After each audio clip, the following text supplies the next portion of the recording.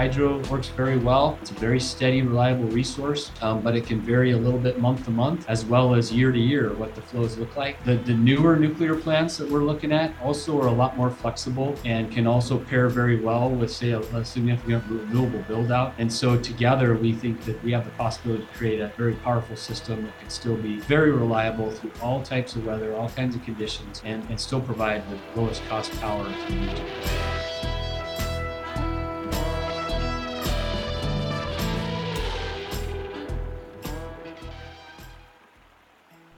Welcome back to DAM, the official podcast of Northwest Hydropower. I'm your host, Austin Rohr, and I manage all things communications here at Northwest River Partners. Pump storage, hydrogen, energy efficiency, and microgrid technology. What do all of these things have in common? Well, for one, they're tools being explored and put to use as we strive towards achieving a future powered by clean energy. Secondly, and almost importantly, they've all been topics of discussion here on DAM. I know what you're thinking, none of those are hydropower, and this is a hydropower podcast. Or maybe you're not thinking that because you actually listened to all of those episodes, and you understand that A, pump storage is actually a type of hydropower, and B, all of these technologies, when paired with hydropower, work even better. There are still plenty more technologies for us to cover though, and one that I've been seeing a lot lately in the comments on social media, especially, is nuclear. Now, don't go and have a meltdown because this ain't your granddad's nuclear, all right? There have been significant advancements in nuclear technology, including these things called small modular nuclear reactors, which are quickly turning more and more eyes towards this technology. Today, we'll see if we can turn a few ears towards nuclear, and that's all made possible thanks to our expert guest, Greg Cullen, Vice President at Energy Northwest. So first off, Greg, thanks for joining us today. You're welcome. Happy to be here. All right. So as we, always like to do, we try and start off this thing by getting to know a little bit about you and what you do. So what does the path to becoming Vice President at Energy Northwest look like? Interesting question. I'm not sure I know what the path should look like. I can tell you mine has been a very strange and windy path, but a really rewarding one. I have actually spent my entire career with Energy Northwest, which coming up, I'm a couple months away from 30 years with Energy Northwest. I spent almost 25 years of that at Columbia Generating Station in a variety of roles, most of them in leadership roles, just moving through different parts of the organization. And then about 5 years ago, I came to the other side of our company, which we call Energy Services and Development. And so now I have responsibility for what I like to say is everything we do but Columbia Generating Station. So all of our non-nuclear generating assets, which we have several, and programs and services that we provide for our member utilities, other utilities, and other entities. It's one of the stories I like to tell is when I first was being introduced as moving over to Energy Services and Development, the then chairman of our executive board, Sid Morrison, broke into the introduction to say, Greg's the only one at Energy Northwest that writes his position description on his business card in pencil. And that's because, again, in my 30 years here, I think this is my 14th or 15th job title. So I've had the opportunity to move around, do a lot of different things, see a lot of different parts of the organization, and learn a lot. What's been really rewarding now is that for me, it's had a chance to come all together, and I'm using a lot of what I've learned over the years to bring together and try and develop all kinds of different programs, services, projects, and technologies. Well, that all sounds good, and it sounds like I'm not going to get in trouble for calling you an expert then. Well, I suppose you could say that. I am an engineer by degree, but I like to think that somehow I ended up being an extroverted engineer. So I like to talk about these things as well, and this is an area that I have a lot of passion around. Well, we're glad to get your expertise and your thoughts today. And now that you're in that position, what exactly does the job as vice president entail? Well, I guess, if you think about it, we have established, as we looked out over basically what we're facing as a region. And a few years ago, we started looking ahead to the focus on decarbonization that was clearly coming at us and gaining momentum and has clearly increased over time. We were looking at the same time at a lot of concerns around resource adequacy and making sure that we were going to have sufficient resources to meet our peak load times throughout the year. And we're also, as I think you probably know, we're in the midst of the Bonneville Power Administration's contracts expiring in 2028 and the process to sort of think, what do those look like? And so in a lot of ways, our member utilities and of course all of public power in the region, we're asking where is their power going to come from and what's that going to look like in a decarbonized system and one that we already have concerns about whether we have adequate resources. So when you mix all those together, there's some real challenges coming at us. And if you go back to the history of why Energy Northwest was created and what we are a joint operating agency of the state of Washington. And in simple terms, what that means is we're not a government agency, but we were established by statute, by the state government. But we are in essence public power. We were created to serve public power and serve the utilities of the region. And we are a not-for-profit entity. And so our intention is to do those things at cost and provide those in a way that provide the best benefit to public power in the region at the lowest cost. And so when you think about all those challenges that we're facing as a region, that sort of led us to think that, hey, it's really probably time for us to step up and increase more of what we're doing, get back to the original mission for which we were created, and play an important role. If you look back over the last 25 years or so, we have been leaders in developing a lot of clean energy technologies, including solar and wind and solar with batteries in the region. We've been early leaders on every one of those technologies. And we continue to do that and explore that. And other things, we are been instrumental in helping develop out the electric vehicle charging infrastructure for the state in particular and the region.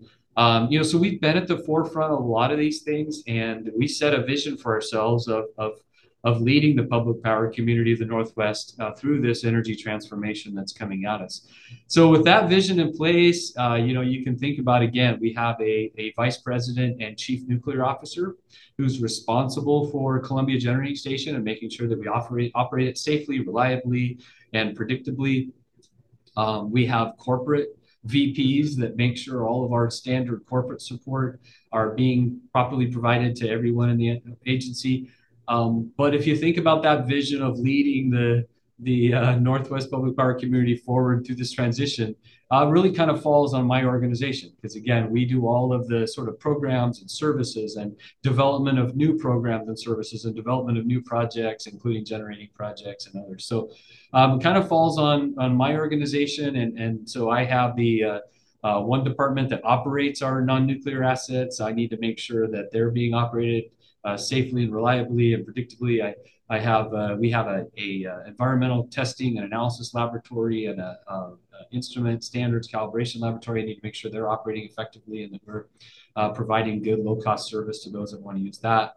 But then also that we're laying out the right strategic plans and business plans to kind of go develop the things that our members or other utilities are telling us they need and want for us to develop for them going forward. And so really a variety of things, but I guess it all comes down to I have ultimate responsibility for making sure that we have the right things and right plans in place to go fulfill that vision and our company mission. And so, I know we'll talk about nuclear a lot today, but for people trying to understand who Energy Northwest is, I mean, there's a lot more to it than just maybe that nuclear component that we're going to explore. Yeah, I think most people think of us as the company that operates Columbia Generating Station, the nuclear power plant, the only one within about 1,000 miles of here. And that's certainly a major part of what we do. But yes, we do other things. We have about 96 megawatts of wind in the three different phases of that project that we operate. We have hydro facilities that we operate, both our own and others that we operate and maintain for other utilities. We have a small solar project that again, was early of its kind back in the year 2000 when it went online. It was considered sort of utility scale demonstration, kind of, again, early of its kind. We recently developed a battery and solar project with a grant from the State Department of Commerce in Washington to help develop that technology. And again, it was kind of a first of its kind at that level. I mentioned some of the other things we do, including our electric vehicle charging station build out that we've done, and we've been involved in, I don't know, somewhere approaching probably 20 plus stations that we put around different arterials around the state. But again, even there are some programs that we do for our members. We have a workforce development program, and right primarily has been centered around an internship program for utilities that has really taken off over the last few years, has been very popular with our members, and has been very successful. We have recently started a program to help pursue grant funding. Obviously the state has a lot of funds now available for clean energy projects or other resilience projects. But the federal government, with the infrastructure bill, the Inflation Reduction Act, there are a lot of funding opportunities coming from the federal government as well. And so we put together a program to help our members pursue those funds, and has been very successful. We're already into tens of millions of dollars in grants awarded to member utilities through that project. So a lot of things that we can and do for utilities that want it. Again, ideally, we serve them in the way they want us to, and at cost for them to help them at the lowest cost. And in terms of those member utilities, I know that we probably share a lot of members between the two of us, but maybe you could give our listeners particularly a better understanding of who some of those members would be. What does that membership base look like? Where are they located? What kind of size utilities are we talking about? Well, many of your listeners might know this, but I'll say it anyway. First of all, you can divide utilities into two main categories: investor-owned utilities that have usually stock shareholders that expect to make a profit off that utility, and then consumer-owned utilities, which are really what I refer to when I'm saying public power, and those are utilities that are basically created simply to serve the needs of their members or customers. And our by statute requirement, our membership is all public power. It's all public utility districts or municipalities in the state of Washington. But participation in our programs and projects is not limited to our members. So we have a total of 92 different utilities that participate in our projects across 6 different states, kind of centered here in the Northwest, but obviously spreading out. And so our joint operating agency structure allows us to be very flexible in what and who and how we serve for that reason. But our primary focus is around public power, and particularly our members. There are 28 public utility districts and municipalities in Washington that are current members of Energy Northwest. That is almost all of the public utility districts that do electric power for their members, and I think it's a large majority of the municipalities that do that as well. So I guess the big question now is about the nuclear side of things. What is the rundown on that project? Well, I guess let me back up a little bit on that. It was 2010 was the first time we had a group of utilities, including an investor-owned utility outside of our membership, that came to us and funded a project for us to go sort of research the possibility of developing new nuclear in the region. It's interesting to me to think that there were utilities as early as 2010 that had the vision to realize that we might need something like this in the future. That study really sort of led us to a long-term partnership, both with NuScale and helping them develop their small modular reactor technology, and then leading into a partnership with UAMPS, the Utah Associated Municipal Power System, which is also a joint operating agency like Energy Northwest, but obviously headquartered in Salt Lake City, Utah. But we partnered with them in the development of their carbon-free power project, which intends to deploy the NuScale technology in Idaho, down on a site on the Idaho National Lab footprint, if you will. And we partnered with them for many years to help them develop that project, and with the idea that we would be the intended operator of that project. And so we've spent a long, since again, as early as 2010, sort of thinking about and exploring what would the development of nuclear in the region look like. In 2020, right about the time that a study that we commissioned around having adequate resources in the region that was performed by E3, who's done many of the other studies similar in the region. About the time that study came out and concluded that the lowest cost decarbonized system is one that includes nuclear as a major clean, firm resource, as well as, I would add, keeping all the hydro that we currently have. Um, uh, there was also in the federal appropriations bill that year direction from Congress to the Department of Energy to go create a program to build two new reactor technologies in this country by the end of the decade. And that was a surprise to even us in the industry when that came out. And you think about what that represents, right? As early as 2020, bipartisan support and direction, then signed by the president to go develop this program and go build two new technology reactors. We ended up being a part of both of the winning awards for those projects. One of those was won by TerraPower, and that's Bill Gates' nuclear company, headquartered in Bellevue, Washington. And they are right now developing a sodium cooled reactor technology that is going to be deployed in Wyoming on a retiring coal site. And they're doing that for Pacificor, investor-owned utility that actually has utility in Washington, Oregon, and California, as well as another one in kind of the Idaho, Utah, kind of Wyoming area. And they intend to deploy that technology and take it over. But TerraPower is having to develop not only the technology, which is kind of their expertise, but the operational maintenance training strategies for that technology. And so we are consulting with them right now and helping them through that path and helping them develop that. But we were also a part of the award for X Energy, a different technology that has really become our focus. It's a high temperature gas cooled reactor and also very modular. But sort of falls in what they call the advanced reactor technology categories, like the TerraPower one does.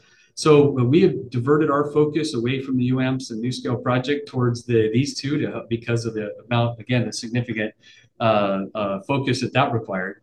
But we have pushed our focus primarily on the X Energy technology as the one that we think is probably the best fit for a future Northwest grid. And so that project has taken several sort of turns again over time.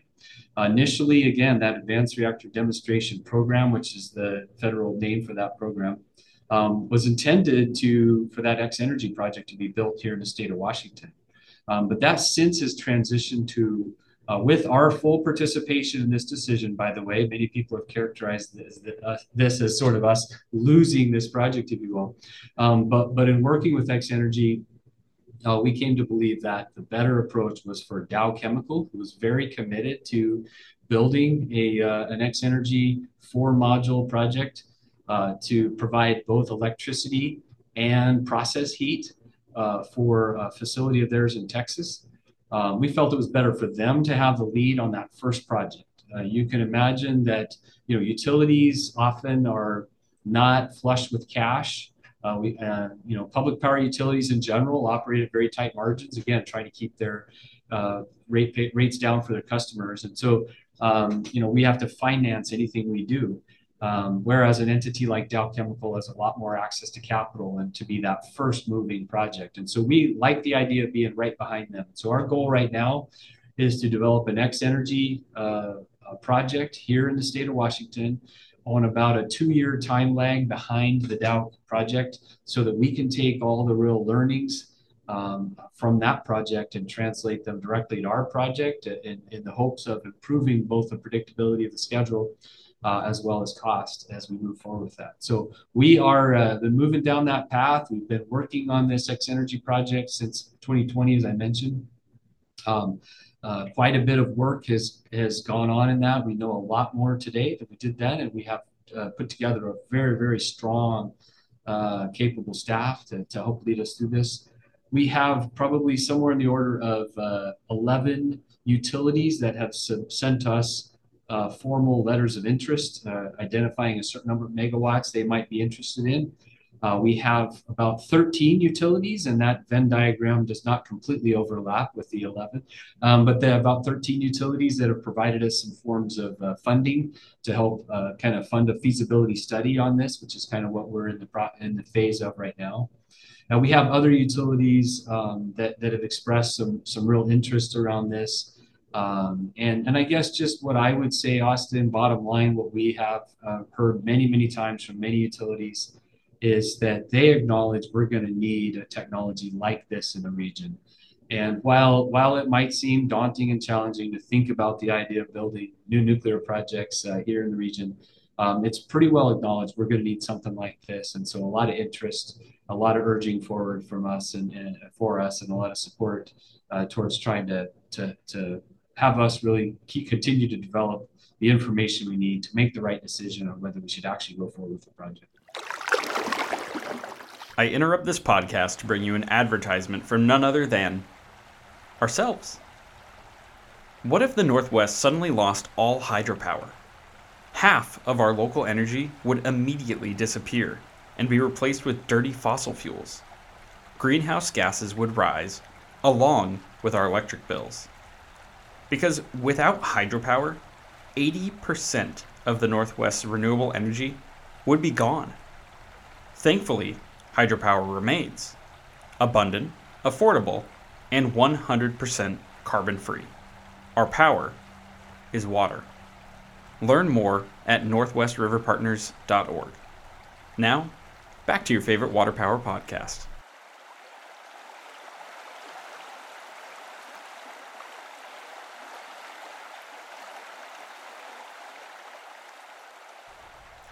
Well, I think that really speaks to, what I've been seeing as well with the amount of people that are bringing this up on social media, for example. It seems that, it's caught on with the energy leaders. It's now starting to get into the eye of the general public and the policymakers, and it's gaining some significant traction. I mean, do you have maybe some thoughts on why that traction has picked up so much? I mean, is it just people coming to understand our energy needs are greatly increasing in the near future, or is it maybe the coming to understand better the new nuclear technology and the changes that have been made to maybe reduce some of the fears people have had in the past? Well, I think, Austin, it's all of the above. I would say that probably the most significant driver for what I would say is a significant change in the tenor and tone around nuclear and the volume, if you will, is the decarbonization push, right? For many people, this is, I mean, it's becoming an overused term, but if you think about it, it's pretty powerful. This is an existential crisis, right? For our planet, for our kids, for our grandkids, that we have to do something to decarbonize.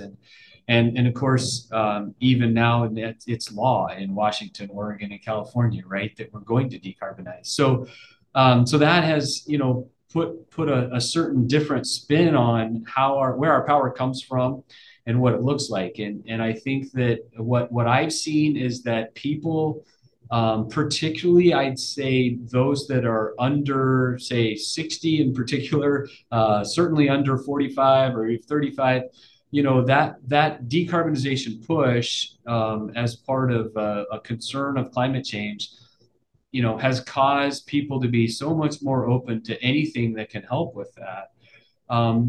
It's fascinating, Austin. What we've seen is, about 4 years ago, we regularly do, because of Columbia Generating Station, we regularly do surveys around public perceptions on nuclear and try to learn what we can about what people are thinking and what information they might want or need from us. About 4 years ago, we did a survey across the state of Washington. And what we found was pretty consistent with what we had been finding, what we see across the country back then. Just over 50% of people kind of said, yeah, generally I support nuclear. What was fascinating about that, though, is only 25% thought other people supported nuclear.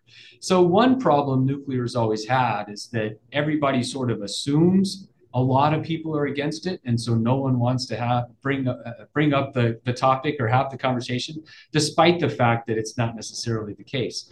But what's fascinating is we redid that survey about a year ago, just 3 years later. Same firm, same set of questions, same basic approach across the state of Washington. So no difference there. And now what we found is the general support for nuclear that was just over 50% is now 73%. That's a stark shift in just 3 years. And I like to joke about, I don't know about you, but show me anything else in this country right now that 73% of people will agree on, right? But so to have that for nuclear, I think is really compelling, but it's telling again when you look about that kind of shift. We're seeing that nationwide as well. Other polling and stuff done nationwide is showing similar surges in support for nuclear. But again, I think it's about the need. Hey, if I can't use gas or I can't use coal or I don't want to use gas and coal anymore, I think people are understanding that wind and solar and batteries have their place, but they're too variable and undependable to rely on to make sure that on the coldest days of winter and the hottest days of summer, I'm going to have sufficient power. It turns out one of the things that came out of our study, Austin, it turns out that in the Northwest and particularly in Washington and Oregon, the way our weather system works around here, if you have a really hot day or a really cold day, it's because you have a temperature inversion. And a temperature inversion also means you're least likely to have wind and in the winter, solar. So, it turns out that wind and solar, while they certainly have a role to play, the more we need them, the least likely we are to have them. And so I think people are recognized that the variability of those technologies does lead us to need something else that's clean and controllable, or firm is a term we use. I know I can turn it on and turn it off when I need it. I'll give you one other quick story on this because I think this is just so powerful. We started working with a consultant recently who's used to kind of doing campaigns and messaging, and we wanted some advice. She said, "Hey, I'm interested in doing this," and she had a strong passion around the climate and around doing something to decarbonize and try to make a difference. But she said, really, I'm kind of lost hope that we can do what we need to do in a timeline that's going to make a big enough difference to really change the course of the climate on the planet. And so she had kind of lost some hope.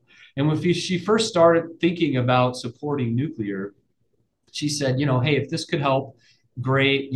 I'm interested in helping with that if it could help make a difference. But as she started doing her own research and studying these newer technologies, as you said, Austin, in the open, this isn't your grandfather's nuclear.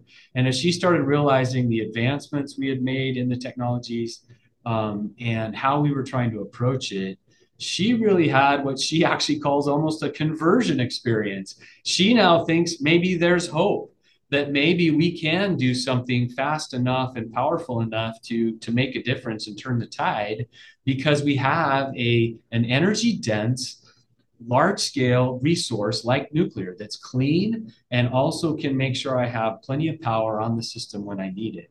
And so it's been interesting watching her journey as she has learned about that and really has had, again, a pretty powerful experience. But I think that's not atypical of what we're seeing in a lot of places around the country. I mentioned already the federal activity around the ARDP, but there's been activities recently as well that show, again, very, very strong bipartisan support in Washington, D.C. around the need to develop these technologies. Again, show me anything in Washington, D.C. right now that has very strong bipartisan support. I can only name one, and it's the need to develop nuclear.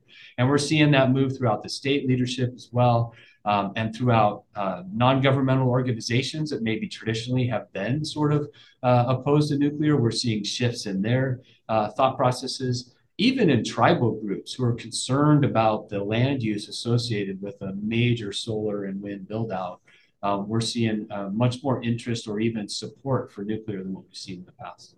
Maybe for that other 27%, right? Those that still get nervous about the idea of nuclear, what might you say to those folks? Yeah, very good. Well, a couple things. First of all, I'll go back to Bill Gates' recent, I guess recent, it's a couple years old now, I think, but his book, How to Avoid a Climate Disaster, he has some interesting things in there where he talks about nuclear. And he uses an analogy of the automobile. When the automobile first came out, you can probably imagine that these things were not perfectly safe. People were getting injured in accidents or things all the time with this. Well, we didn't decide to abandon the automobile as a resource for us. Instead, what we did is put our ingenuity to making them safer and more reliable. And so you think about where we are today with automobiles compared to when they first came out, right? I have uh, I have airbags, I have seatbelts and airbags and side airbags, and I have backup cameras and sensors that tell me if I'm backing into something. There are all kinds of features that we've added now to make automobiles a lot more safe than they used to be. And so Bill's point was, hey, why don't we do the same thing with nuclear? It's so important to what we're trying to accomplish. We're just trying to put our ingenuity as a country into making these things simpler, better, smarter, and safer, and hopefully cheaper to operate, build and operate. And so, if you think about these technologies, I'll focus, well, almost every one of what you hear these days as small modular reactors, advanced reactors, or even some of the newer large scale light water reactors like the ones built down in Georgia recently and just coming online. All of these have advancements in how they address safety. Now, I personally believe that all nuclear reactors in this country are safe. But a lot of them historically, like Columbia Generating Station, rely on significant redundancy in the safety systems that will make sure we can get water into the core to keep the fuel cool. These newer designs don't rely on that. They use passive approaches to making sure for light water reactors, making sure that you keep water around the core. For like the TerraPower sodium fast reactor, sodium is liquid at the temperatures you'd be at, right? It doesn't boil off. It doesn't operate at a high pressure. So there's nothing that would cause the coolant to disappear and have the fuel melt. The X energy technology and some of the other technologies that are being developed right now are using a different form of fuel. And this fuel cannot melt. And if you can't melt the fuel, then you can't release any sort of radionuclides or fission products out to the environment, which has always been the big concern with nuclear. So, I guess the simplest thing is, and obviously the Nuclear Regulatory Commission has to buy off on these designs and buy off on these claims. But our belief is that we have eliminated the thing that you're worried about with nuclear from a safety standpoint. So if that's the case, then why would we be as concerned about building these technologies? The other issue that comes up a lot is, well, what about the waste? And I think when people say that, near as I can tell from conversations, is generally they're talking about the used fuel.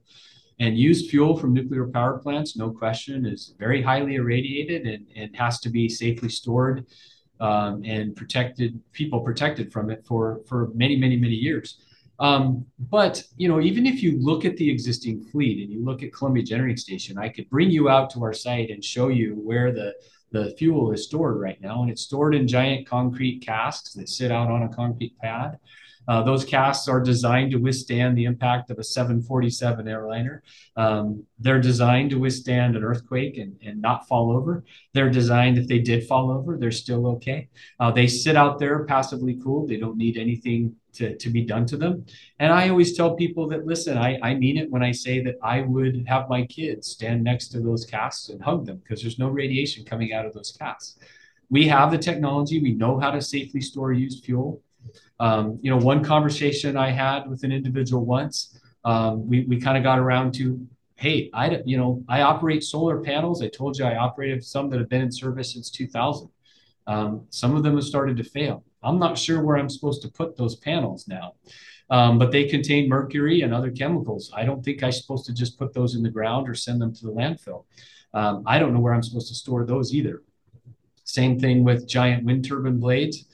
Same thing with the batteries I just put in service. They're expected to have a life around 20 years. When they're done, I don't know where to put those that's safe storage. And we don't have right now the ability to recycle those things in this country. So, we face waste issues, if you will. We face upfront mining and land impact issues to create these technologies. We face land use issues, particularly, again, the significant land use around wind and solar.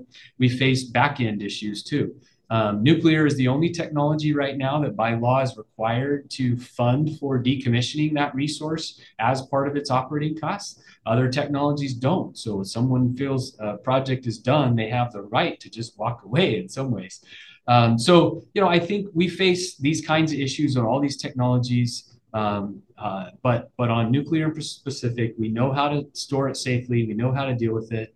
But also, what I will tell you is that I think we, in this country, it's time that we start getting serious again about talking about recycling used fuel.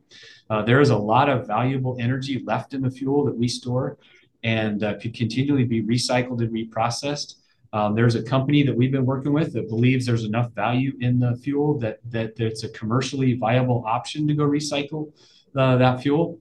And that when they're done recycling the fuel that we have, like say at Columbia Generating Station, that you end up with 4% of the volume started with that has to be disposed of. The rest of it can all be reused in other forms or processes. So I think that's a more responsible way for us to think about recycling or dealing with the waste going forward as well.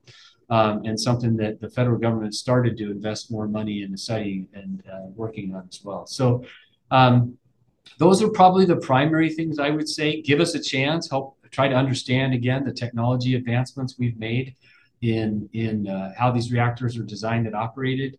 The other thing that we hear a lot then is, okay, well, the big concern now is the cost, right? Nuclear projects are notorious for going over schedule and over cost, and that's very fair. And we as an industry have earned that reputation the hard way.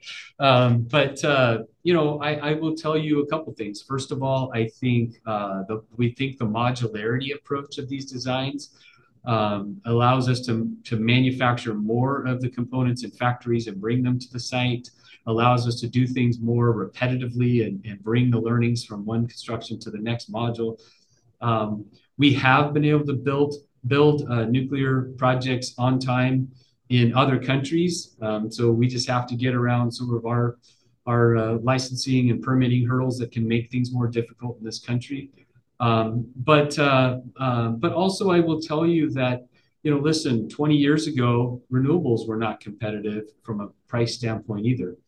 They've been greatly subsidized by the federal government over that time and continue to be. And that has allowed the technologies to get going, for the price curve to come down as supply chain is built up and as construction of these projects has grown and been perfected. Natural gas plants in this country have gotten to the point where they are able to be built pretty quickly because we kind of know the basic recipe and formula and plan for how you do that. So, I'm not naive. I will tell you that the early movers on these projects are likely to have challenges. They're going to take a little longer than we need and cost a little more than we want them to. But we have to clear that hurdle so we can start bringing the cost curve down for those as well. I got some numbers recently that I thought were sort of startling. If you look back since 1950, nuclear is $100 billion with a B dollars behind renewables and batteries in terms of subsidies from the federal government. And the only subsidies really received in most of that were research to national lab type organizations. So, I think it's good that the federal government is stepping in and trying to help, but I think there's probably more they can and will do for us to help bring these cost curves down. But we as a nation need to face those first few, get through them and take those learnings and apply them to the next ones so that we can get in the habit of doing this on budget and on schedule. But one quick story I'll throw in there. The plants that were built down in Georgia that are just coming online now, are notorious for their headlines of being almost double in estimated cost and way over schedule. But I had a conversation with one of another joint operating agency down in Georgia that is one of the major members and participants in one of those reactors. And I asked him, I said, knowing all that you know now, um, are you glad you did this? And his answer was very quick and unequivocal, absolutely. He said, we understand the decarbonization pressures. We're starting to see decarbonization requirements coming through the southeast portion of the United States. And our members now have a long-term 60 to 100-year asset that's going to provide clean, firm, reliable power as we try to decarbonize and get off of gas and get off of coal. And that's a major benefit for them. And the costs that they end up with and are paying are not that bad compared to what they originally estimated, despite what you see in the headlines because of some low-cost loans they were able to get from the federal government for part of it. And so he absolutely believes that in the end, he's glad that they did that for their member utilities. So I want to ask you a really basic question now, but I think it's an important one to maybe lay the groundwork for as well, just so that people understand a little bit better. There's sort of the difference between the next generation of nuclear and the more traditional nuclear plants maybe people are familiar with. And then there's also, the different sort of scales of that technology. And the one that gets brought up so often, particularly, is the small modular reactors. Could you explain maybe what, an SMR is and how it differs from, say, any number of the other sort of plants that we've been discussing? Yeah, absolutely. Well, first of all, the traditional mantra or way of thinking in nuclear has been bigger is better. There are some costs that come with building a nuclear project. For example, putting a fence around the plant and having a security force to protect that plant. Those costs are the same whether I'm putting out 1,200 megawatts or 600 megawatts. And so traditionally, the kind of idea has been the bigger is better in a sense. I'd rather have 1,200 megawatt reactors, maybe even 1,400 megawatt reactors. I'd rather have two or three of them on the same site. So again, I can take advantages of some economy of scale.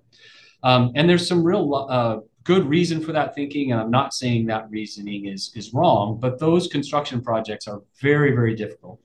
You talk about significant amount of excavation, and then you're forming up and pouring significant concrete base mats and then concrete walls up into the air, and then you got to backfill that dirt very specially, and that's very expensive, time-consuming construction with a lot of things that can cause delays.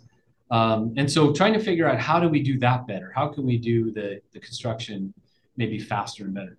So a small modular reactor technically is under 300 megawatts, 300 megawatts or less in terms of generation output. That's sort of the official definition. Now, there's also a term you may have heard of micro reactors, which are basically 10 megawatts, sometimes 50, I hear, but 10 megawatts or so or less is kind of what we think of in terms of micro reactors.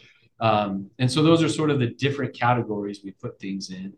Advanced reactors is kind of a term used for non-water cooled reactors like the sodium fast reactor or the X energy gas cooled reactor, some of these other technologies, even though those have been operated in this country before and are decades and decades old and have a lot of experience. And some of those could be, technically small modular as well. For example, the X energy design can be kind of both. But I think the Nuclear Regulatory Commission actually sort of limits SMRs to water cooled, but we'll use them for the broader term. So the concept here again is what about if by going smaller, we can make more components in a factory and bring them to the site? What if our construction techniques get more simple then, and they can be more smaller and then more replicated as you learn in a modular fashion to lead to better construction techniques. So that's the concept that has kind of led to a focus on kind of that small modular approach. The other thing that can be a challenge with a 1,200 megawatt reactor is that's a big chunk of power put on the system at once. A lot of you have to have a pretty big need for that. And about the time you get to that big a need, still putting 1,200 megawatts on the system at once can sort of suddenly mean you have too much power. So modularity also allows more of a slower growth pattern and more optionality, if you will, to sort of add as you need a little bit more closely to your load growth than in such big chunks. So that's another advantage that has been talked about for quite some time. So that's kind of the concept. Still has to be proven, but I find it interesting that if you look at like the NuScale and the X Energy designs, both of them end up right around 75 to 80 megawatts of output per module. And that's not actually a coincidence. What they did there is they started with what's the biggest module I could fit on a rail car, and let me go from there to decide the size of output. And so I think that kind of thinking is what's helping us believe that there are ways that this could be much simpler and more like maybe again natural gas plants or other things to go build than some of this traditional super mega project. And then on the flip side of things, you mentioned the Columbia Generating Station, which I understand is currently the only commercial nuclear facility in the Pacific Northwest, and that is based on the traditional nuclear plant technology. What kind of future do you see with that plant as more investments being made, maybe on the kind of new nuclear side? Yeah. Well, as I mentioned, I spent almost 25 years of my career at Columbia Generating Station. And so it's easy for people to say, well, of course he's pro-nuclear, but keep in mind that means I raised a family in the Tri-Cities around a nuclear power plant as well. And so you can imagine that early in my career, I had to decide if I thought nuclear was safe. And I have clearly concluded that nuclear is safe. The way we design and operate and regulate nuclear in this country, no question in my mind that nuclear is safe in this country. Um, the future I see for resources like Columbia Generating Station, I think we have to keep them operating, and we have to keep them operating well into the future. I'll keep this localized for now. Again, if you think about the Northwest, Columbia Generating Station's license has already been renewed for an additional 20 years over its original 40-year license. And so that means right now that Columbia's license will expire in 2043. So if you think about a Washington state goal of 100% clean power by 2045, and oh, by the way, Oregon, 100% clean by 2040, and you think about 1,200 clean, firm megawatts, 2043 is probably a really bad time to remove those from the system. And so we think that Columbia should have its license renewed for another 20 years. And that process is well proven out with the Nuclear Regulatory Commission, the kinds of programs and inspections and tests that you have to put to make sure it can continue to operate safely are well established and well proven. Just about every reactor in the country has already received an extension of its initial license, and a few have already received a second extension or renewal of their license for an additional 20 years to get to 80. There are several utilities in this country that are making serious plans to operate their entire nuclear fleets at least 80 years, if not 100 years. When you go look at the Department of Energy, the U.S. Department of Energy issued a report in March of this year as part of a larger effort they've been making to study, what's it going to take for us to be successful in decarbonizing. And so this report is called the Pathways to Commercial Liftoff, and this particular one is for advanced nuclear. What they said is their studies, their analysis says that we need to add 200 new megawatts of nuclear in this country by 2050. Now that's a huge number. The existing fleet of reactors in this country is somewhere around 100 megawatts. Some may be surprised to know it's that big, but it's about 100 megawatts. So if you think about the need to triple the amount of nuclear generation that we have in this country by 2050, that's already a significant lift for us as a country. And but removing any of the existing fleet is just going to make that much more difficult. So I think it's really important that we maintain the existing fleet. I believe they can operate safely and reliably for easily another 40 years. And I think we need to keep that. If you think about Columbia Generating Station, 1,200 megawatts is a lot of power, and we could add another 20 years to that reactor for really what is an incredibly relatively inexpensive cost. I just think it would be foolish for us as a region in the midst of trying to decarbonize our entire system and the amount of build out that we're going to have to do in all kinds of new resources to take a resource like that, to take any reliable resource that's very cost effective today, and I would include our hydro system in that, to take it out of the system at the time that we're trying to decarbonize it and keep it reliable and affordable, I think is making a mistake. You also mentioned the safety thing, right? And being in the Tri Cities over there. I think a lot more people now after this summer are going to be familiar with that based on Oppenheimer. It was a big movie that came out and explored the Manhattan Project, and the Hanford site is obviously a huge part of that, which is not far from the Tri Cities. And then you have the Columbia Generating Station, which is out there as well. What is it like to kind of work on nuclear in a place with the kind of history that the area has? Well, I'll tell you, Austin, I really appreciate that question. It's a two-edged sword, okay? On the positive side, the Tri-Cities community is very educated on nuclear and what it means and how you work with it and around it and what it takes. And so what we find in our immediate community is nothing but support, both for Columbia Generating Station and its continued operation, but also for this idea of developing new nuclear. Let me just take a quick right turn for a second. You think about that community in Wyoming where Pacific Core and TerraPower are developing their nuclear project. That was a community staring at the fact that the loss of that coal plant in their community was going to devastate the jobs and the economy and likely the community. And now you're talking about an ability to repurpose those people, repurpose that facility, and save that community. And that has led to major support throughout the state. Well, I think in the Tri Cities we see the same thing, right? A large portion of the Tri Cities right now, economy and employment is around the cleanup effort associated with Hanford. The Hanford, as you alluded to, the Hanford reservation was about creating weapons, plutonium over time. But that now has a major cleanup effort associated with it to decommission that facility. But our community is looking ahead to what about when that cleanup effort's done? We have a lot of really highly skilled nuclear workers. We have a lot of nuclear knowledge and experience that we want to leverage. And we want to leverage it to develop these new technologies. And we'd like to bring some of the supply chain for that to the region as well.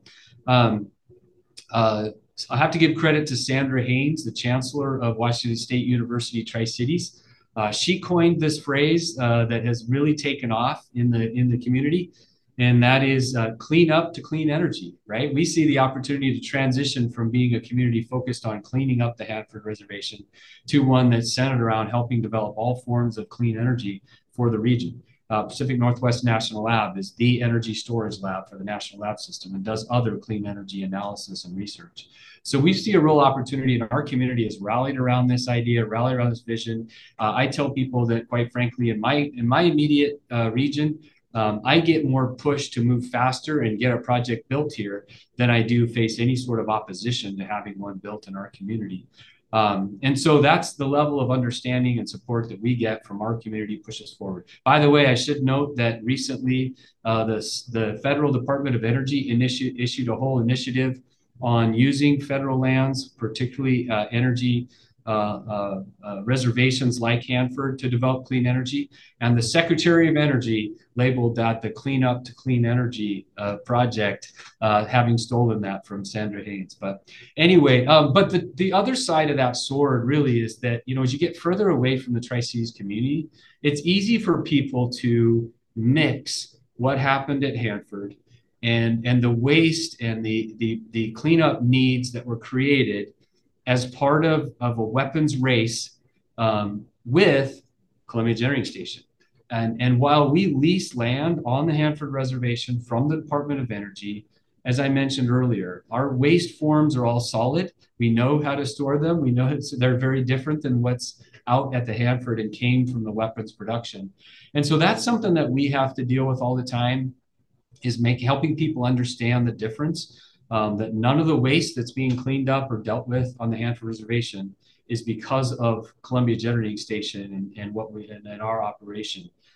So that the further we get from the Tri-Cities, and especially as you get sort of the west side of Washington and Oregon, the more we see that confusion and have to work to try to clear that up. Not to mention, I guess we're all sort of in a suffering from the Simpsons, 20 some years of the Simpsons, right? Where everybody pictures 55-gallon drums with green fluorescent goo oozing out of it. And of course, that is completely fictional and has nothing to do with the operation of a plant like Columbia Generating Station.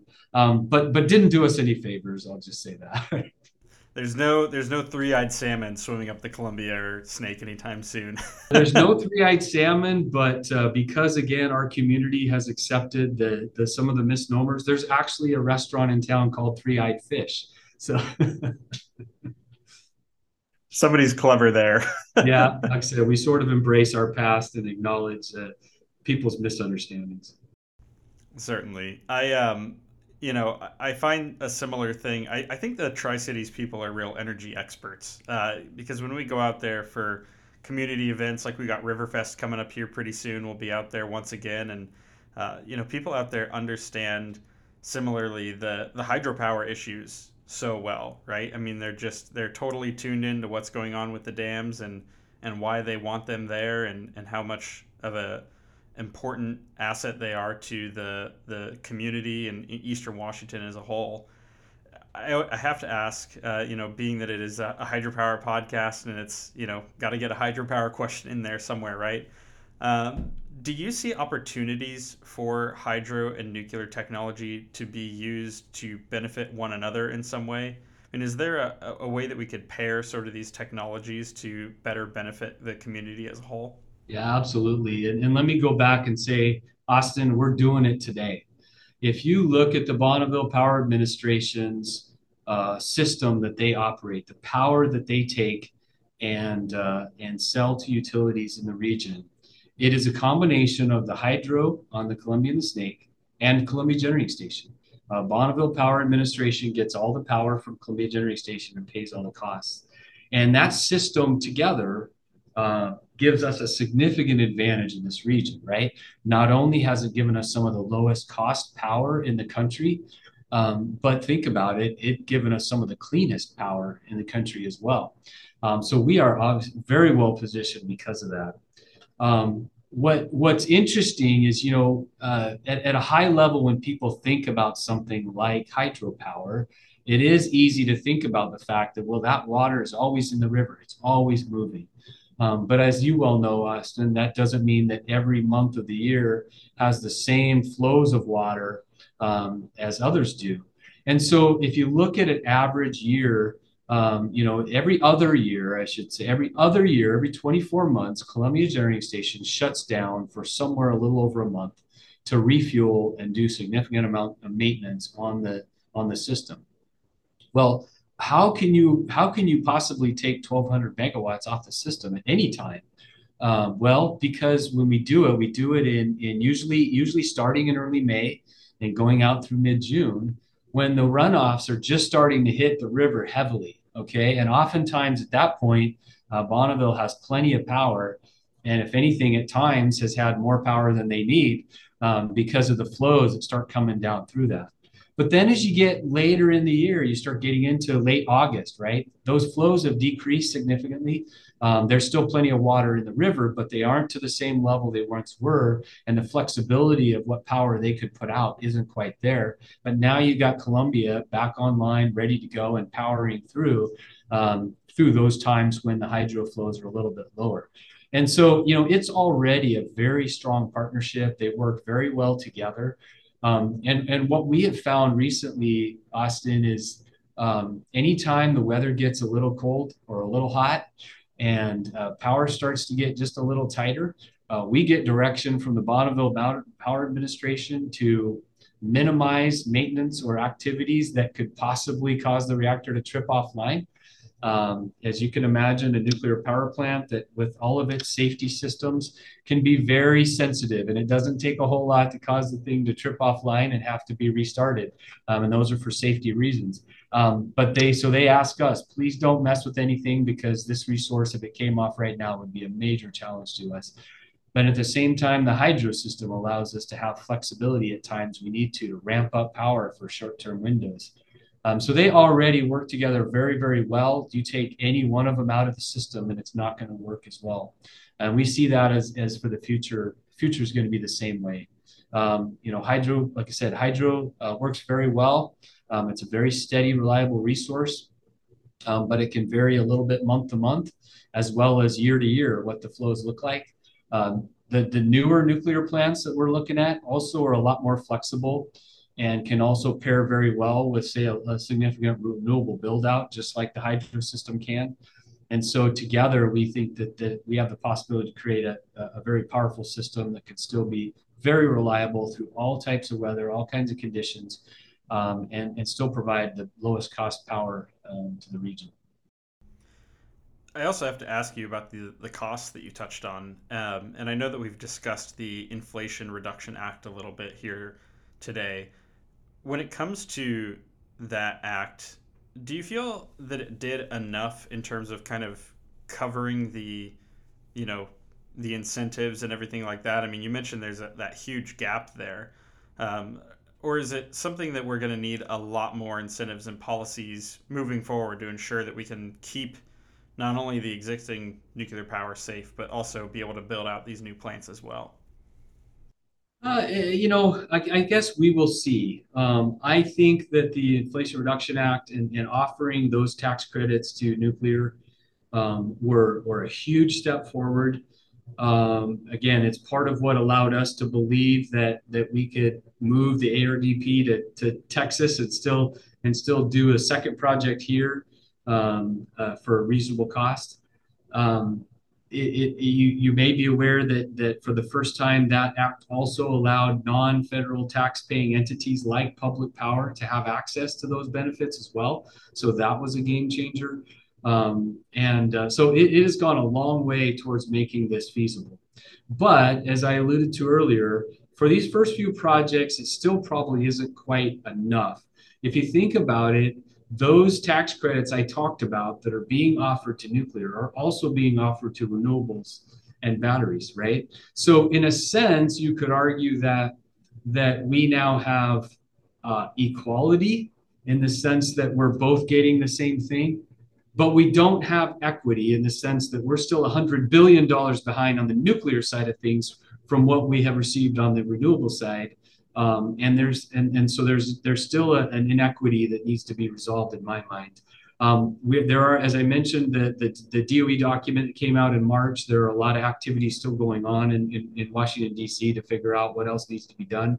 I think right now, probably one of the things that needs to be done that seems to be most likely is some form of the government taking some of the back end risk, the cost overrun risk, if you will, to help make sure that we know that if we do set out on these projects and things don't go quite as smoothly as we'd like, that we can still finish the projects and with minimal impact to the participating utilities.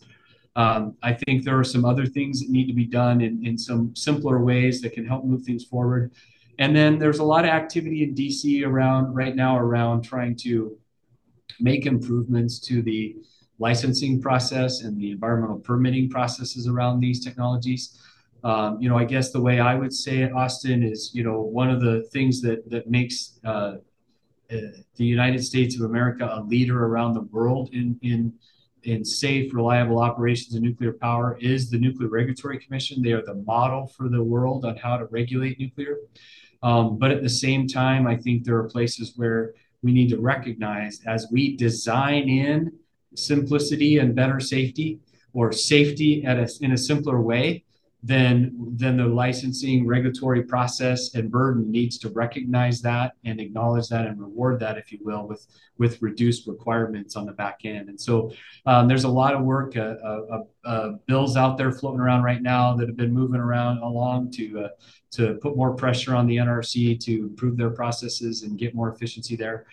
So we need more predictability around the fact that they'll be able to license those in a timely manner and a predictable manner.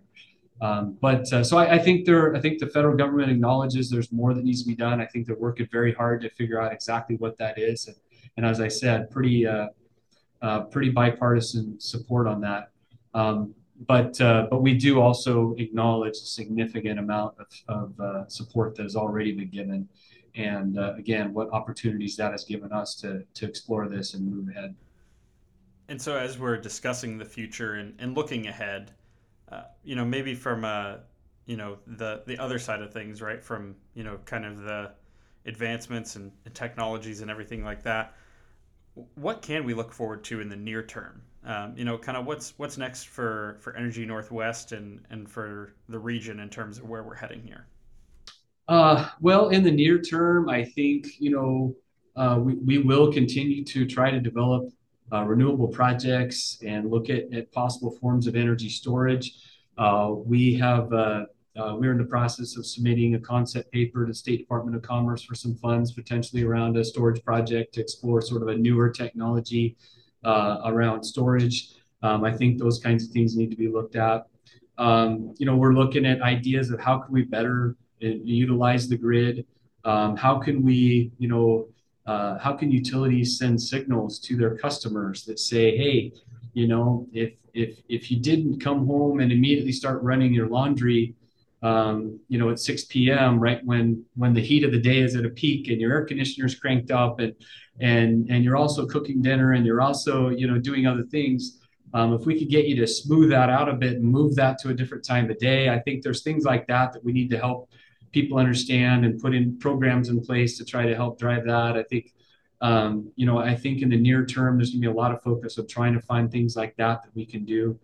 But the other thing I guess I have to throw in there, though, Austin, is on the flip side, we're going to continue to support um, electrification of transportation that's being pushed in the region and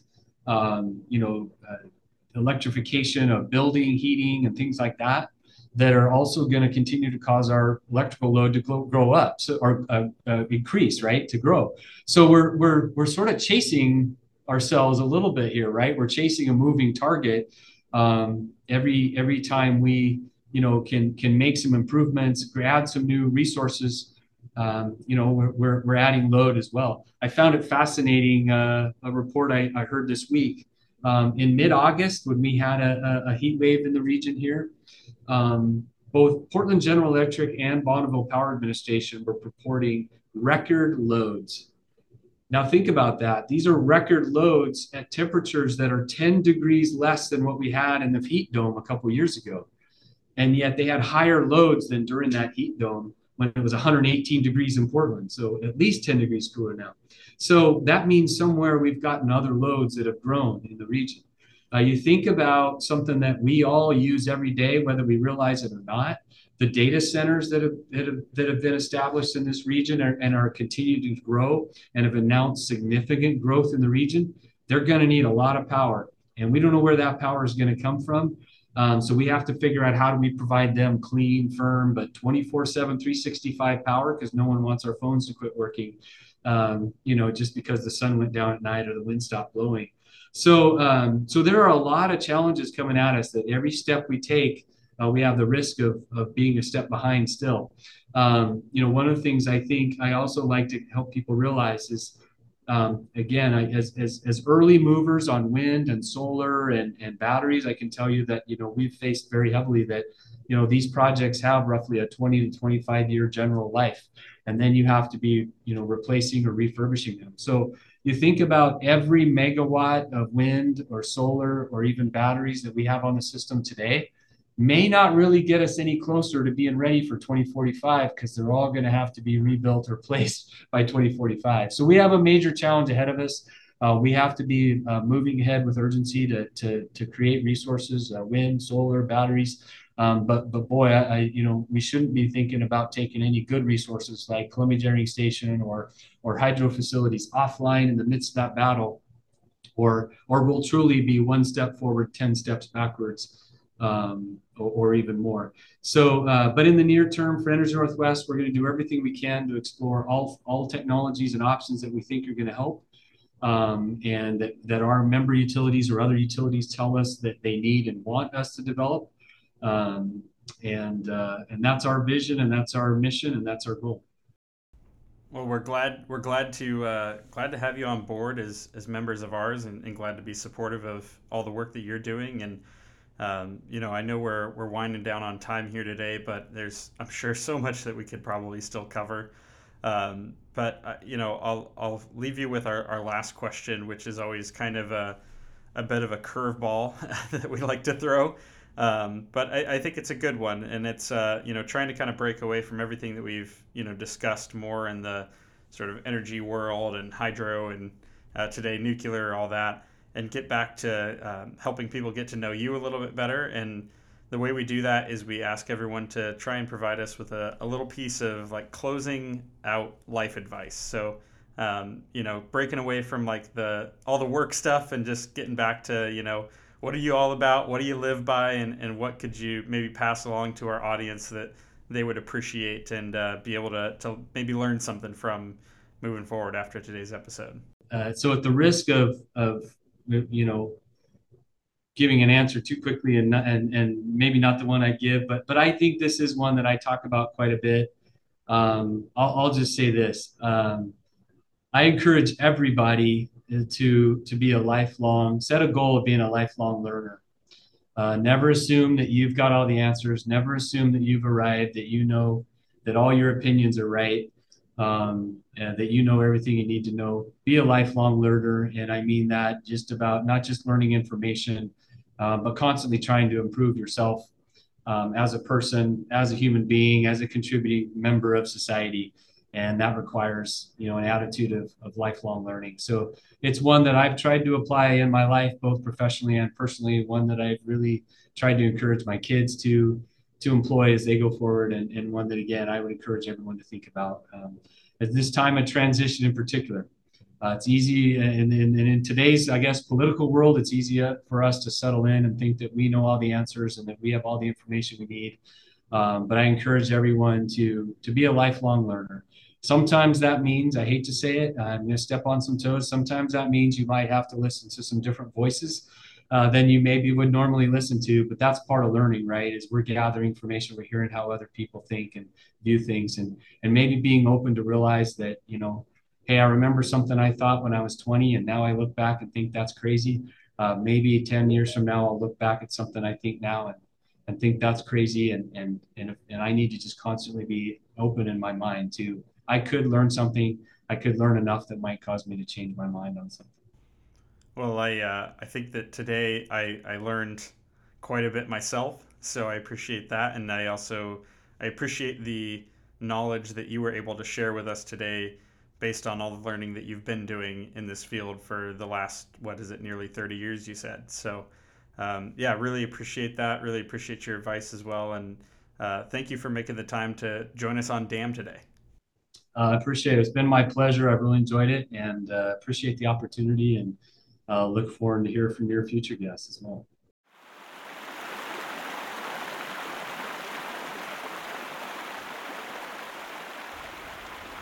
I'm incredibly grateful for the opportunity to have Greg on today's podcast, as the work they're doing over there at Energy Northwest is essential to moving the needle on our clean energy goals.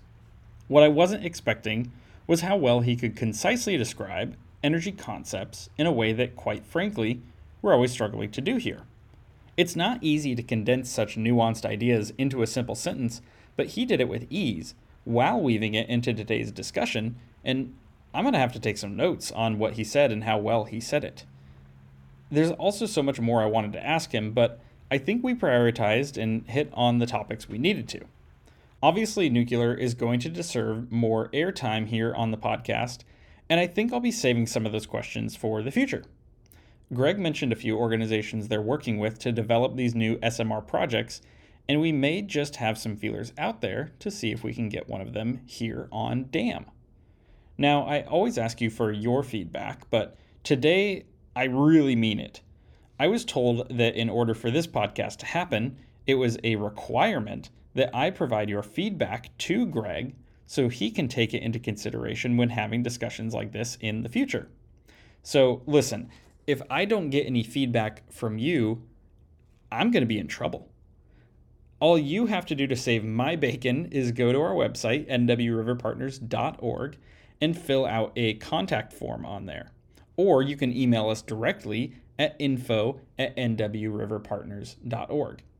Tell me what you thought of Greg in as many or few words as you'd like. And while you're at it, you can also let me know what you think of the podcast as a whole and who you want to hear on future episodes or what topics you'd like us to cover. Or you can just stick with feedback for Greg. It's totally your call. But hey, if you actually follow through, I might just have to send you one of those coveted Save Our Dam stickers as a reward. Now, my begging and pleading doesn't end there because there's also this thing called reviews, and receiving positive ones is essential to helping us grow and keep doing this thing. If you leave a 5-star review on the listening platform you're currently on, just like that, you've helped us out. And hey, while you're tapping away, you should tap on the bell icon to turn on notifications so you don't miss any future episodes, which arrive every other Friday. In the meantime, visit us at NW River Partners on Facebook, YouTube, Instagram, and LinkedIn to stay in the loop. And if you're feeling like you're in the sharing sort of mood and want to connect with us, you can throw up a water power post of your own and use the hashtag #OurPowerIsWater, and we'd appreciate seeing those. As always, speaking of appreciation, I appreciate you listening, and until next time, see ya.